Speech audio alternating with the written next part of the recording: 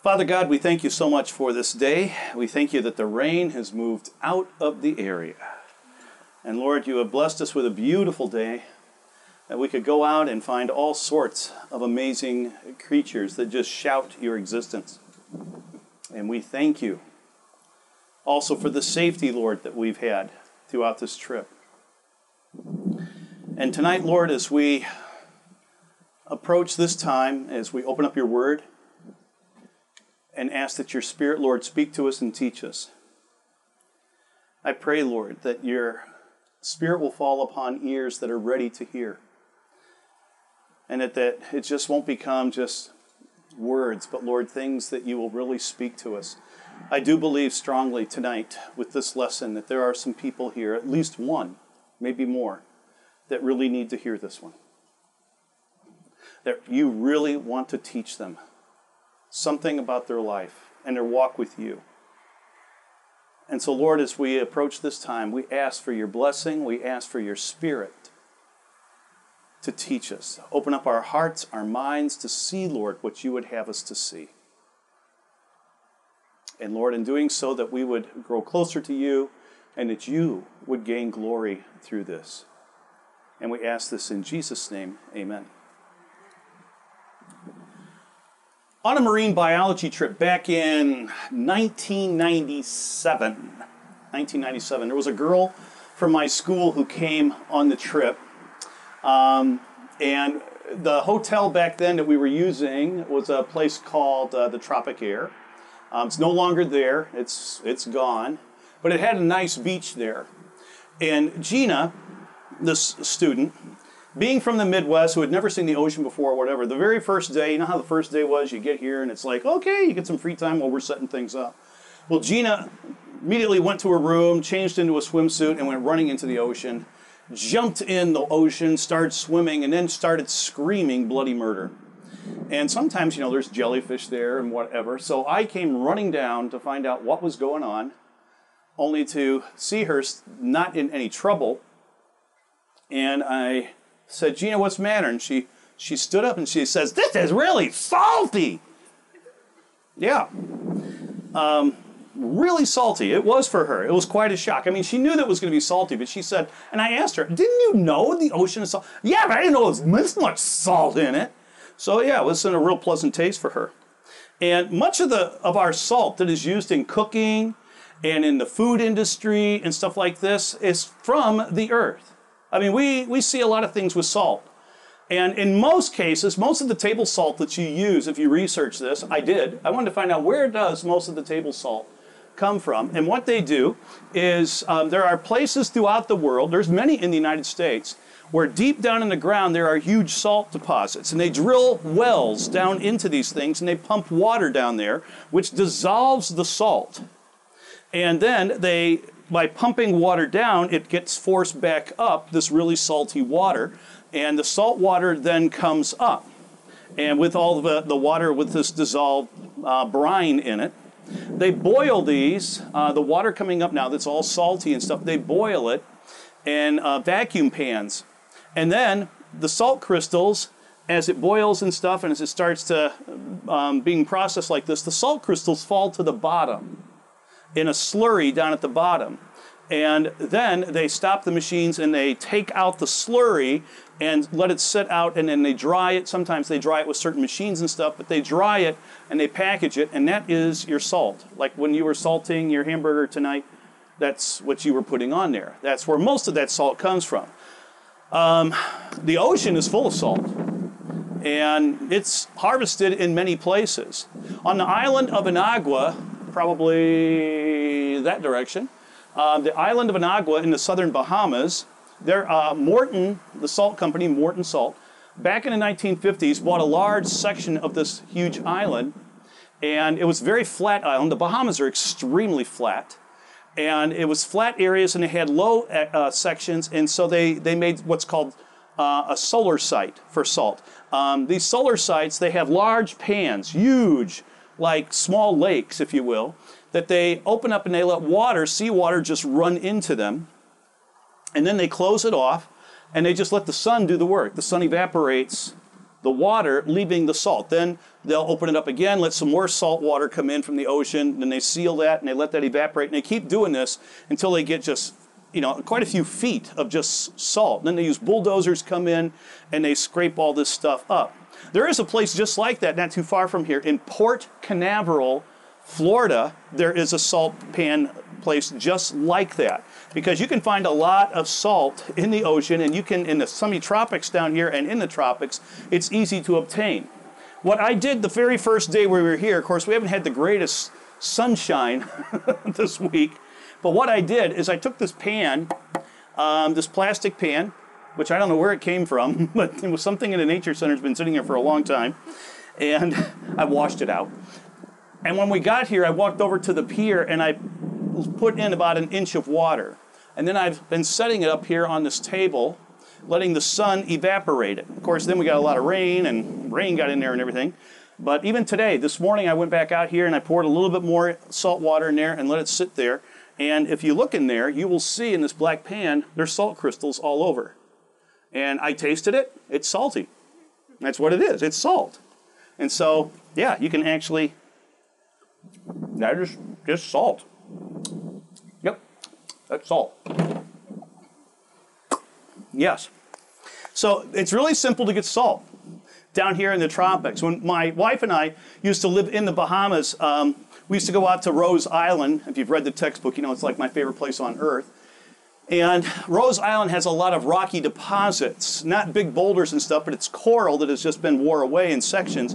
And there's large pockets and holes right in the rocks that during storms, the waves and stuff get splashed up there, and then they sit and evaporate. Another storm comes by and the wave shock comes up and splashes in there.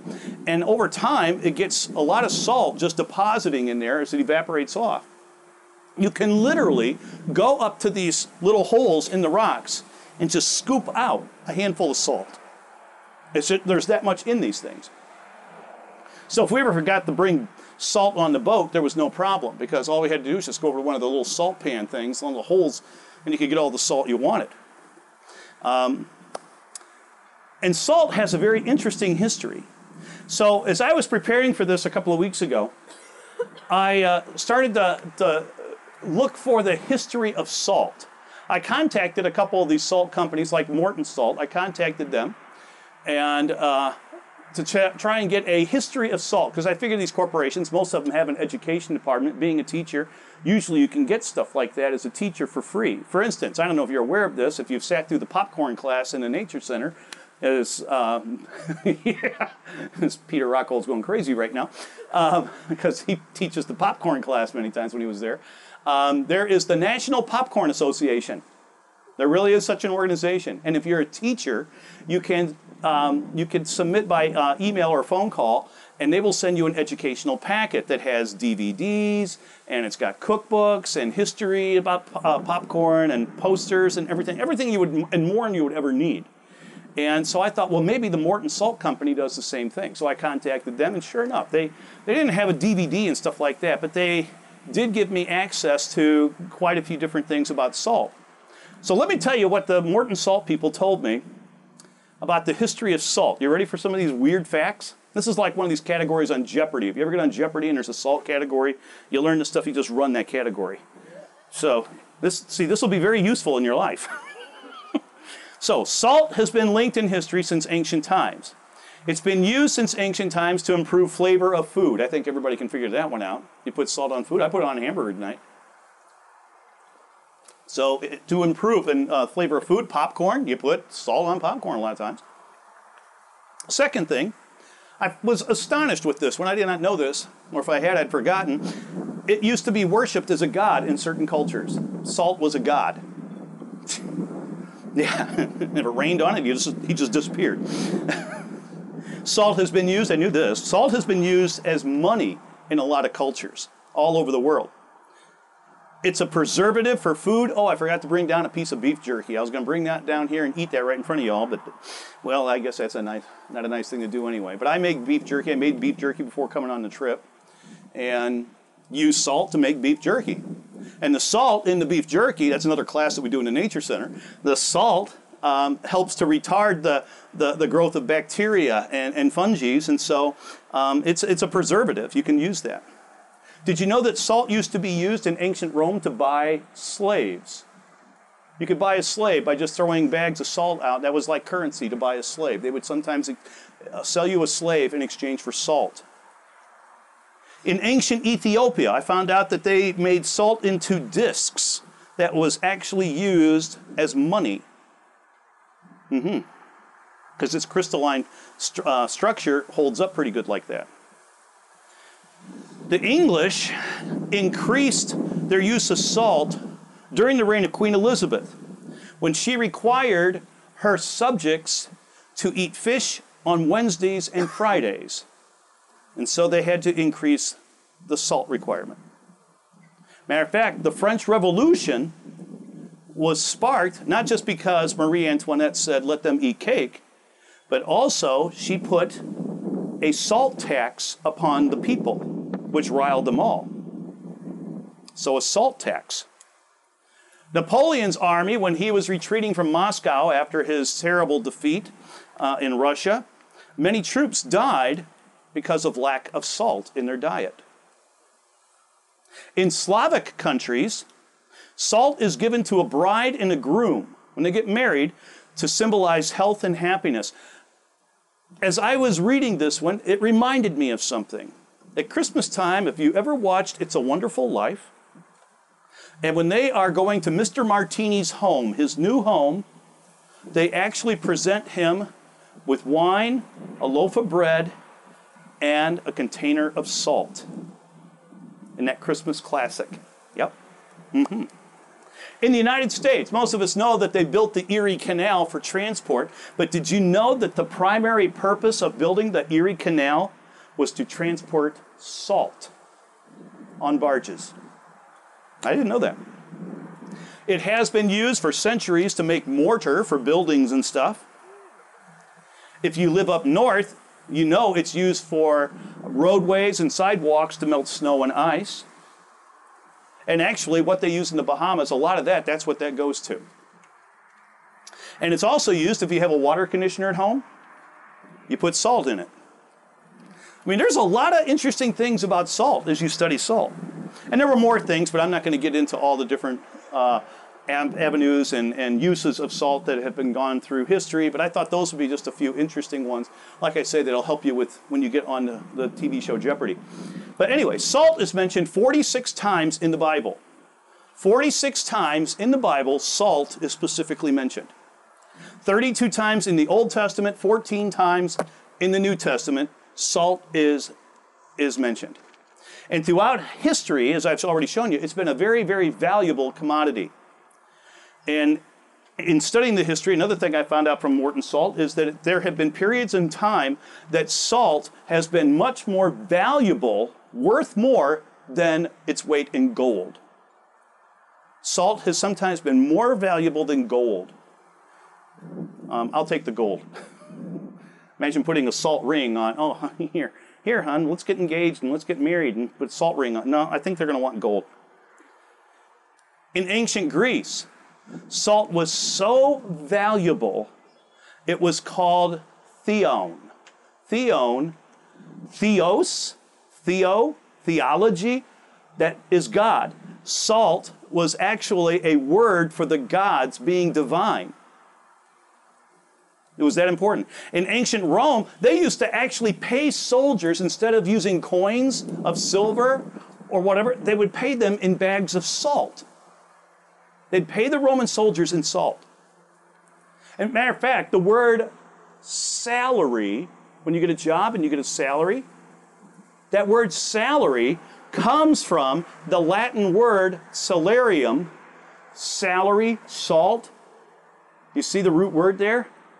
That's where we get the word salary. It has to do with salt, because they used to pay their soldiers in salt. And since Bible times, salt is still something that is exchanged as a gift of friendship. If you're making an agreement with someone, you exchange salt. They still do that in the Middle East in certain areas. So salt is a really interesting commodity. But not just that. Jesus specifically taught on salt. And one of the parables that he mentions and talks about deals specifically with salt. So we are going to now take a look in these next 15 minutes at this parable that Jesus gave us dealing with salt. Since we're down here surrounded by salt, you get out of the water after going on an excursion, you got salt on your skin and everything as it dries off. So salt is all around us, so I thought this would be a good parable for us to study. And Matthew chapter 5, verse 15, you probably have all heard this parable many times. You probably heard it and preached on many, many times. I have. And let's take a look at what this parable says. Jesus says, "You are the salt of the earth. But if salt has lost its taste, how shall its saltiness be restored? It is no longer good for anything except to be thrown out and trampled under people's feet." That's the parable. That's the story. There's your lesson. Voila. And I must admit, in my life, I'm going to be 60 years old this year. Yeah, I'm what we call an ancient flatulent. That's an old fart. But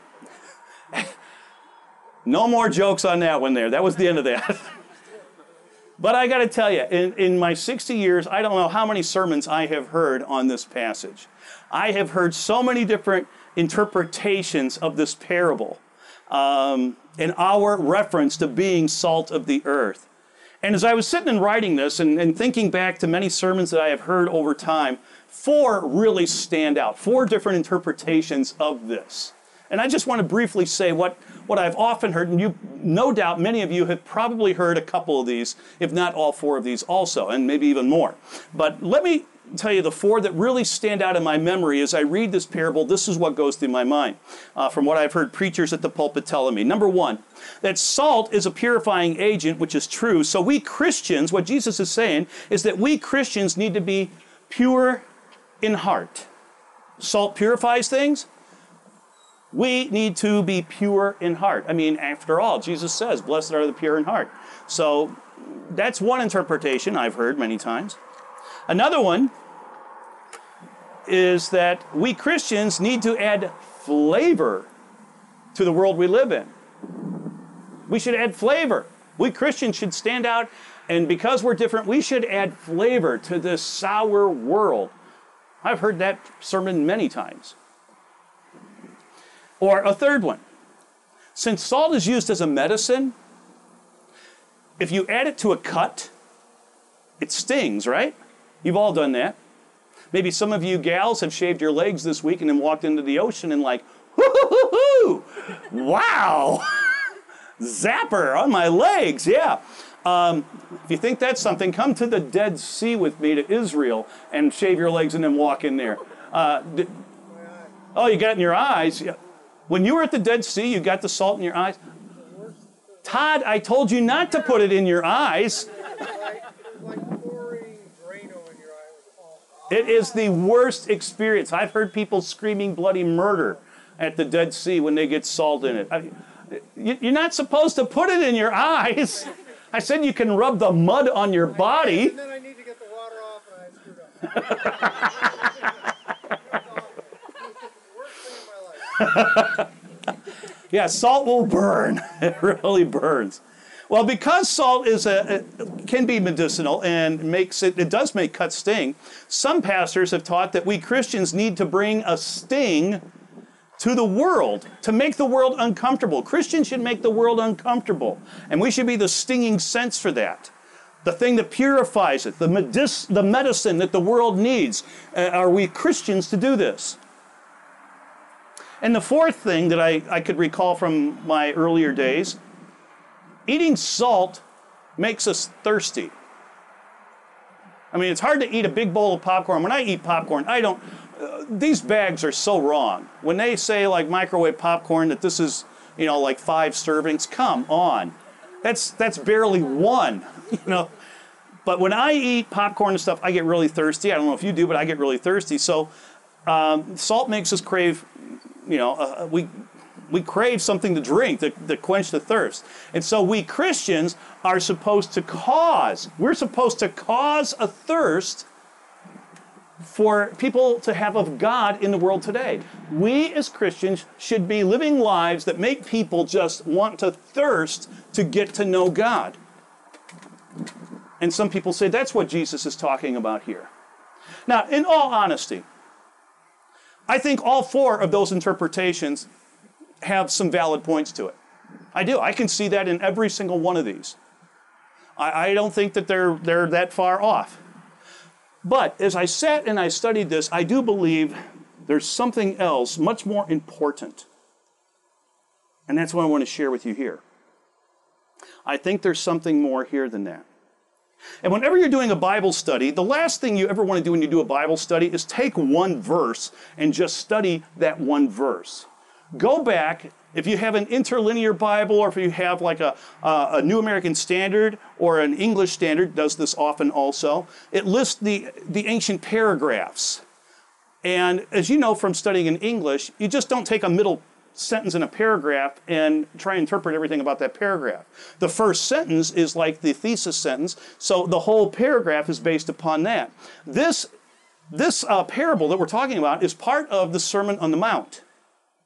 So if you go back and you see what, Jesus is teaching a lot of lessons and stuff. So if we start to look at this, not just as the verse, but the whole thing of what's going on as he's teaching these multiple lessons here. He says in here, in this parable, Jesus calls his followers, that's us born-again Christians, he calls us the salt of the earth. Now, what does the term, first of all, earth mean here? It's not the physical earth. Jesus is referring to the world. Not just the physical world, but mankind. You are the salt of the earth. You are the salt of mankind, all of people. My followers, you are to be the salt of all of the people. And since salt is an ancient commodity, and since ancient time, man's been making strong advances in technology and in medicine. I mean, look at the advances that we have done just in the last 100 years in medicine, in education, in science, in technology, in psychology. There have been tremendous strides that humans have made. Yet, you would think with all of these great steps forward, we would be a better society. But you know something? Though we've gained quality in life, people have not really improved society. People are just as corrupt, just as immoral, if not even more immoral than they were 100 years ago. I mean, it's getting really bad nowadays. Of course, Paul did say, and as you approach the end times, it was going to get like that. You're going to have more people, turning away from God and making fun of God, and immorality is going to run rampant everywhere. And boy, it's what's happening. Even though we make all these advances, that humans are making all these great advances, morally we are so corrupted. It's terrible how we are in this world today. We have degenerated, if you will, into an unethical and actually a depraved society. Instead of improving the morals, improving the integrity and the spiritual quality of life, it's doing just the opposite. Even when our founding fathers started this country, the United States, if you don't believe me, read I forgot the letters, the Federal Papers, that's the thing. Read the Federal Papers. You'll see that they thought and started off this country to be a very moral country. They said you can't have a democracy without a morality, and you can't have a morality without religious principle. So they started off all this trying to become a very moral society, and what's happened is we have become, for the word of freedom, we have become more and more and more immoral. Just the opposite of what our founding fathers were hoping to do. So when Jesus mentions the word earth here, this is what he's talking about. And he uses a noun for us. The noun is the salt of. The salt of. That's a noun as a phrase here. He's using it in reference to his followers. And it's our responsibility now in this world. That's what he is saying. You are responsible. Just as salt has been used to preserve food, in the preservation of food, we are to stand apart from this corrupt world. And I'm telling you, it's getting harder and harder for Christians to do that. To stand apart in this corrupt world. We have been called to be the preservative. To be the preservative of the world, of mankind. Salt is a preservative. You use it to make jerky. It retards the growth of fungi, of decay, of bacteria. Things that will spoil things. Things that will corrupt the meat. Salt does this. So Jesus is not making an accident when he says you are the salt of the earth and you are the ones that are to be the preservative to stop this. We Christians are supposed to help retard the moral and spiritual decay of the world around us. That's what Jesus is telling us to do here. You follow that? That's our purpose. Now, Jesus doesn't stop there. He said something that was very fascinating and has often puzzled me, particularly when I hear pastors teaching on this sometimes. Jesus continues and he says, but if salt has lost its taste.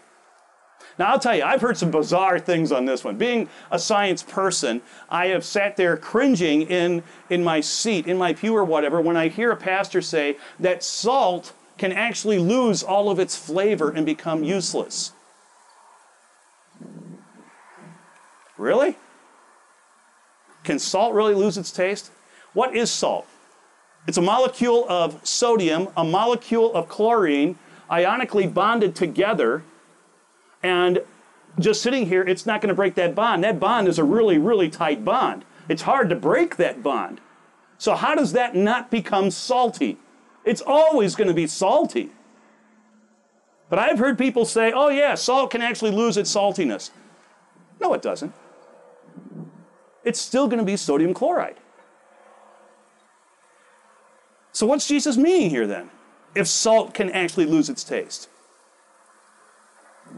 Well, salt doesn't become unsalty. Make sure you understand that. But, are you listening? Salt can become contaminated by other elements, which can overpower the flavor of the salt. You get that? The natural taste can be hidden by contamination. When this happens, when other minerals and other elements are added to the sodium chloride, you can mask a lot of the flavor of the salt. The salt's still there, it's still going to be salty, but it's useless. It becomes useless when it's contaminated. Bad salt's not worth anything. So what's this mean? Jesus is telling us right here that just as salt can become contaminated with other minerals and become tasteless and useless, Christians too can become contaminated. How do we get Christians contaminated? Christians can become contaminated by the immoral and corrupt world we live in. If we start accepting and going on to the way that the world lives things, we can become contaminated. When a Christian gets involved in worldliness of sin, they become contaminated. They can no longer be valuable for God's service. They can no longer be an effective tool or agent in the kingdom of God. Now, please understand, they don't lose their salvation.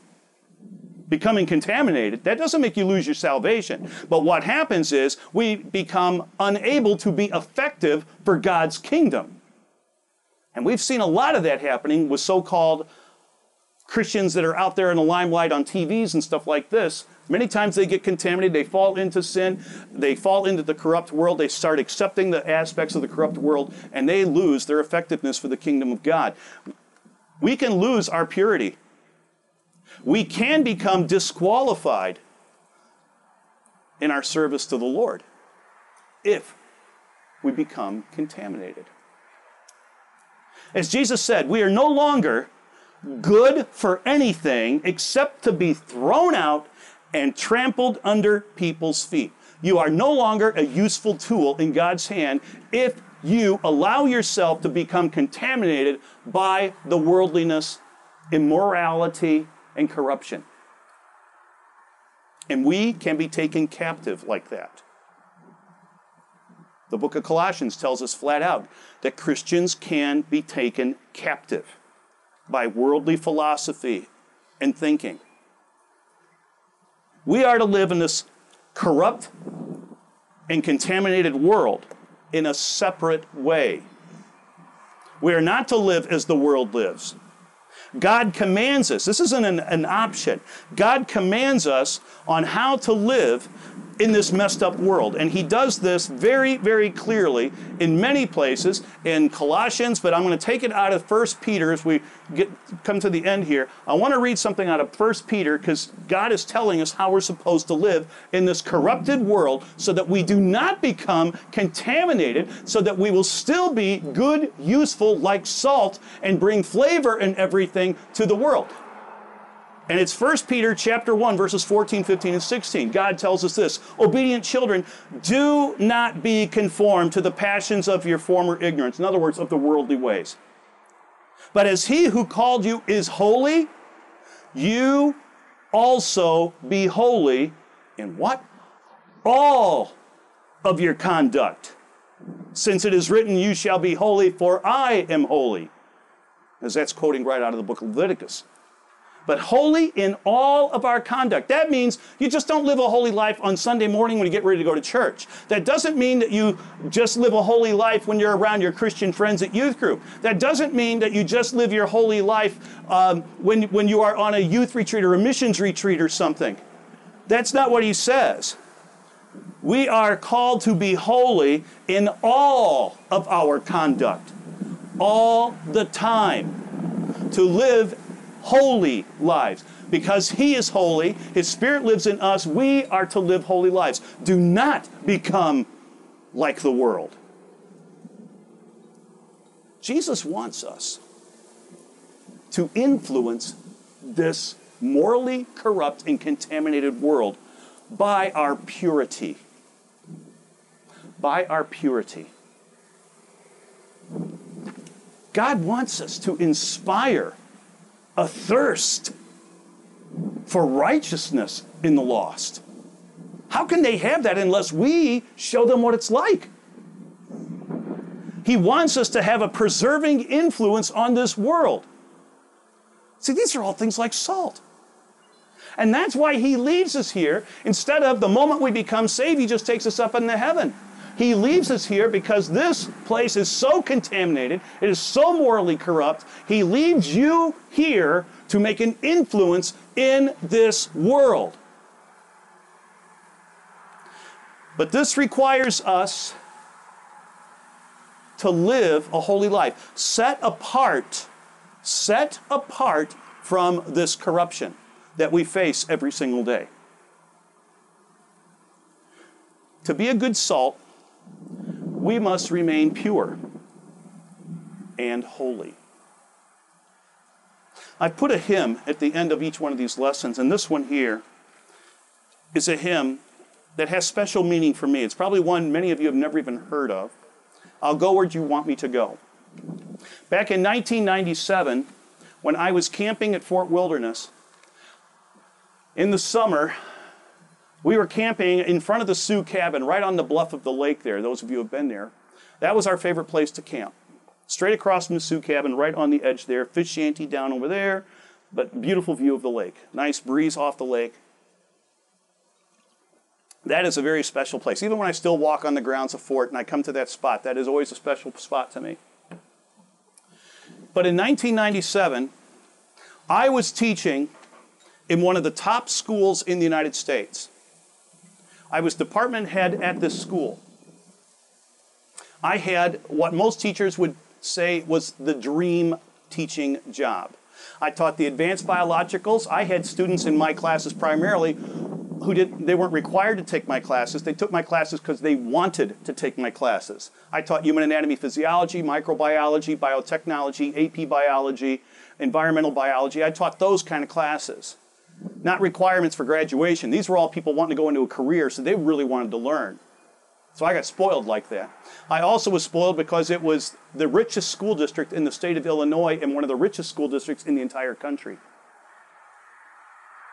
I loved my job. It was not going to work. It was going to fun every single day. I had great students. I absolutely loved my job. I worked with teachers that were so professional and so brilliant.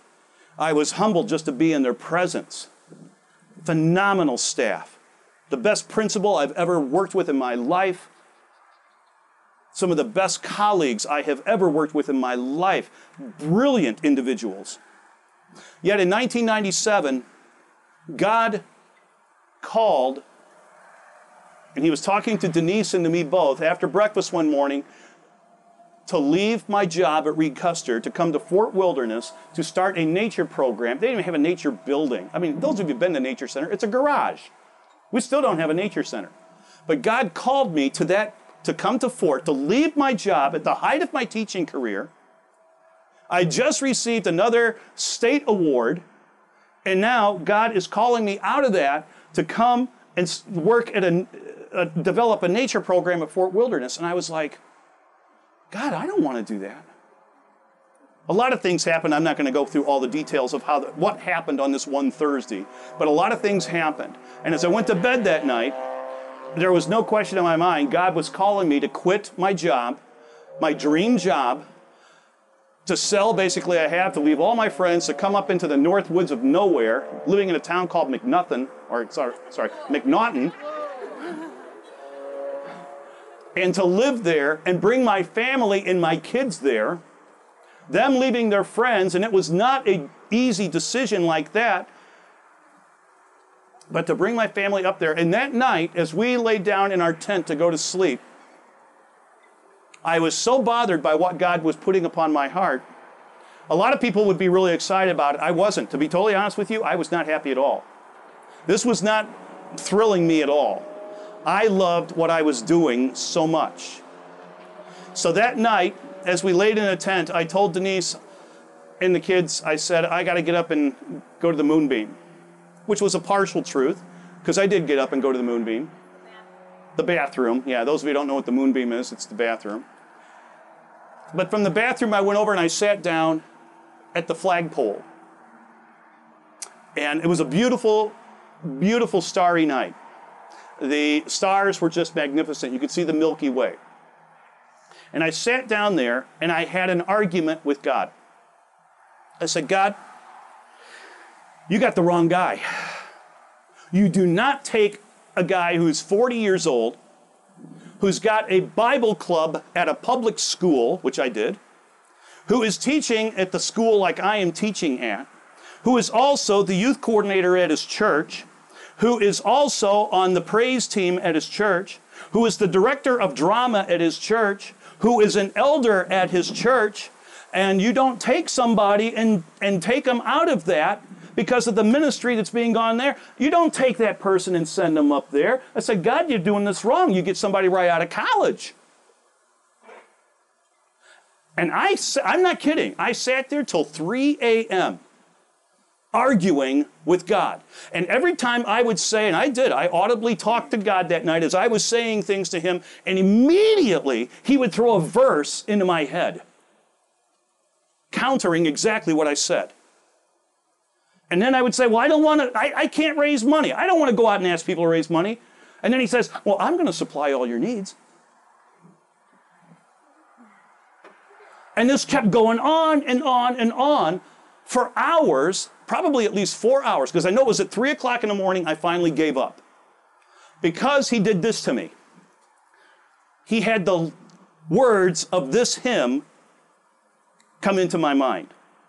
And I felt him saying, Michael, how many times have you sung this hymn, I'll go where you want me to go? As it goes, it may not be on mountain height or the stormy sea. It may not be in the battle's front, my Lord will have need of me. But if by a still small voice he calls to paths I do not know, I'll answer, dear Lord, with my hand in thine, I'll go where you want me to go. I'll go where you want me to go, dear Lord, over mountain or plain or sea. I'll say what you want me to say, dear Lord. I'll be what you want me to be. And as those words went through my mind, I felt God saying, were you just singing that to make noise, or did you mean it? And I felt, are you calling me out on a hymn? And I felt him saying, yes, because by singing that, you were making a promise to me. And it was at that point I said, you got me. I can't argue anymore. You got me. And I said, if you want this to happen, I will go. I will quit my job. I will come up here. I will do this. That was in 1997, 20 years ago. Maybe God is doing the same thing with you right now. Maybe God is saying, I've got a job for you. You need to be the salt to go out into this corrupt world and be my representative. Show them my love. Tell them about me. These people are hurting in the streets and on the byways. Tell them about me. I can't help but believe that there's at least one person sitting here listening to this, that God is doing that type of talking to you. You don't have to wait till you're 40, folks. Is God saying that to you right now? Father, we thank you so much for this time we have here, and what a beautiful lesson. What this parable is just magnificent. And Lord, you do call us out. You've called us to be holy, to live lives that are holy, to be an influence into this world. We are the salt, the preservative. We are the one that's supposed to give the flavor. We are the ones, Lord, that are supposed to be a beacon of light to this corrupt and morally degenerative place of people all over this planet. We're your ambassador. We're your voice. But Lord, we can't do it unless we live a holy life committed totally to you. And I can't help but think, Lord, that there's somebody right now that your Spirit is talking to and is speaking to and is saying, will you go where I want you to go? Will you say what I want you to say? Will you live that holy life to these people? I believe that's what you're asking us. So may your Holy Spirit continue to work upon our hearts and our minds tonight. And we thank you in Jesus' name. Amen.